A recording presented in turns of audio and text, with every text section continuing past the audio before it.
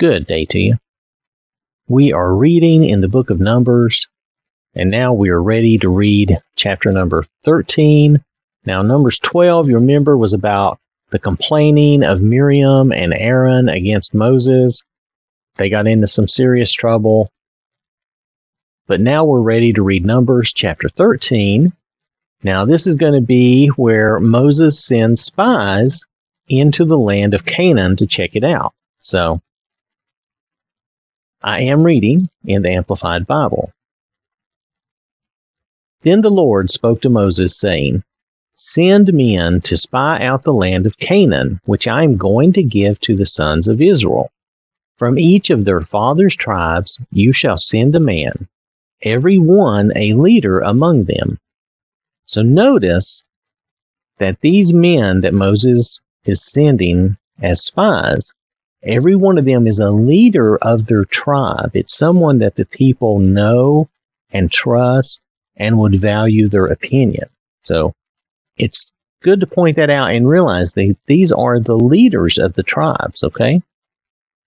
So Moses sent spies from the wilderness of Paran at the command of the Lord, all of them men who were heads of the Israelites. These were their names: from the tribe of Reuben, Shammua the son of Zakur; from the tribe of Simeon, Shaphat the son of Hori; from the tribe of Judah, Caleb the son of Jephunneh; from the tribe of Issachar, Igal the son of Joseph; from the tribe of Ephraim, Hoshea, that is Joshua the son of Nun; from the tribe of Benjamin, Palti the son of Raphu; from the tribe of Zebulun, Gadiel the son of Sodi; from the tribe of Joseph, that is, of the tribe of Manasseh, Gadi the son of Suzi; from the tribe of Dan, Amiel the son of Gamali; from the tribe of Asher, Sethur the son of Michael; from the tribe of Naphtali, Nabi the son of Vophsi; from the tribe of Gad, Gul the son of Maki. These are the names of the men whom Moses sent to spy out the land. But Moses called Hoshea the son of Nun Joshua. Joshua means the Lord is salvation. Now, so Moses sent these leaders to spy out the land, okay? Moses sent them to spy out the land of Canaan and said to them, Go up this way into the Negev, the south country, then go up into the hill country. See what the land is like, and whether the people who live there are strong or weak, few or many, and whether the land in which they live is good or bad, and whether the cities in which they live are open camps or fortifications, and what the land is, whether it is fat, productive, or lean, whether there is timber on it or not. Make an effort to get some of the fruit of the land. Now the time was the time of the first ripe grapes. So that is supposed to give us a certain time of the year where they're getting some harvest in. So they went up and spied out the land from the wilderness of Zin to Rehob, a town in Lebanon, at Lebo Hamath in the far north. When they had gone up into the Negev, the south country, they came to Hebron, and Ahiman, Seshai, and Talmai, the descendants of Anak, were there. Now Hebron was built 7 years before Zoan in Egypt. Then they came to the valley of Eshcol, cluster of grapes, and from there cut down a branch with a single cluster of grapes, and they carried it on a pole between two of them, with some of the pomegranates and the figs. That place was called the Valley of Eshcol, cluster of grapes, because of the cluster of grapes which the sons of Israel cut down there. So notice they're going about, they're checking the land, they're bringing back some of the fruit. When they returned from spying out the land at the end of 40 days, They came to Moses and Aaron and to all the congregation of the sons of Israel in the wilderness of Paran at Kadesh, and brought back word to them and to all the congregation, and showed them the land's fruit. Now notice these people were gone 40 days. That means they spent almost what? They spent almost 6 weeks checking out the land, wandering around, seeing what was there, checking out the towns.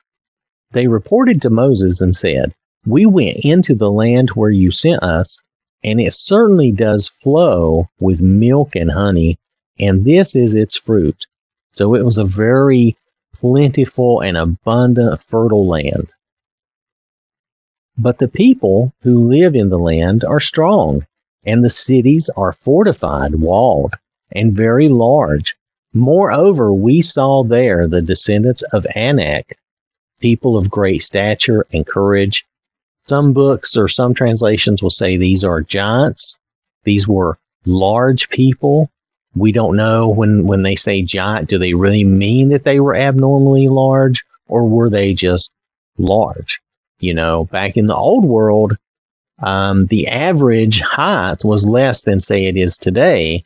And the average height would have been, you know, maybe for a guy, a tall guy might be 5'9" or 5'10", whereas now we look at tall guys now and they have to be like, what, 6'6" or something to really be what we consider overly tall. Or they have to be, you know, like basketball players, right? I mean, a lot of them are very tall, but we don't really necessarily consider them giants. Yeah, there's a few exceptions possibly, but you get the idea. It's just like football players. Some of them are very tall, but we still don't think of them as giants. But that's what they're seeing. They're seeing people who are very tall, and they're known for their courage, and I would imagine that is their courage in battle. The people descended from Amalek live in the land of the Negev, south country. The Hittite, the Jebusite, and the Amorite live in the hill country. And the Canaanites live by the Dead Sea and along the side of the Jordan.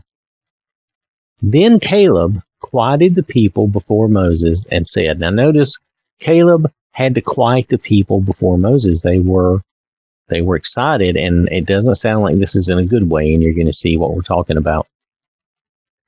Then Caleb quieted the people before Moses and said, "Let us go up at once and take possession of it, for we will certainly conquer it." But the men who had gone up with him said, "We are not able to go up against the people of Canaan, for they are too strong for us." So they gave the Israelites a bad report about the land, which they had spied out, saying, "The land through which we went, in spying it out, is a land that devours its inhabitants. And all the people we saw in it are men of great stature. There we saw the Nephilim. The sons of Anak are part of the Nephilim." Again, considered to be very tall, a lot of times they refer to them as giants. "And we were like grasshoppers in our own sight, and so we were in their sight." Now, realize what they say here, because this is very important. They said, "We saw the Nephilim." We saw these big, tall people. We saw these big people. "And we were like grasshoppers in our own sight." Now, here they're saying, and we saw ourselves as being small, as being grasshoppers, as being insects to be crushed. "And so we were in their sight." Well, naturally, if you see yourself as insignificant and small, yes, other people are going to see you that way too. Do you understand the point there? So naturally, because they were going on this outward appearance, and they were going by what they saw with their eyes, and we can't walk by what we see. Remember, we have to walk by faith, and they should have been trusted in God. And they could have said, "Hey, we're small, we're short compared to these people, but we have God." But they didn't say that. You'll notice they say, "We were like grasshoppers in our own sight, and so we were in their sight." And that's an important thing to remember. We need to remember that we have God with us, that He can help us to defeat any giant we may have in our life, any trouble, any problem that comes up. He will help us defeat it or get through it. Whatever we need to do, He will help us with that. So if we don't get anything else out of all this, and in the next chapter, we're going to see more about this. This is the end of chapter 13, Numbers chapter 13. But when we get into the next chapter, we're going to see more about this and see how the people react and how the people respond. Remember, these were their leaders that came back with this bad report. And the thing is, they're not really lying about their report. It's not like sometimes there was a time in Genesis with Joseph where the bad report he gave was kind of a slander or a lie. But here, this isn't necessarily a lie, but it's a bad report because they're not taking into account that they have God on their side, and they've been following Him and seeing all that He can do. And they've already been through other battles and had victories in those times. But anyway, nonetheless, this is the end of Numbers chapter 13. I want to thank you for listening. Well, you could be watching. I'm sorry.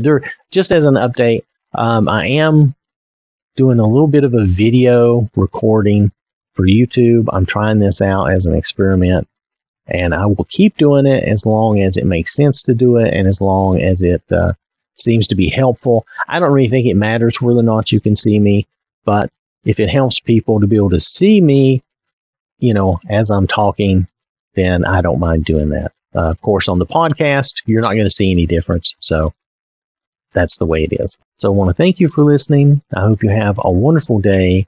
May God bless you and keep you safe. And remember, God loves you.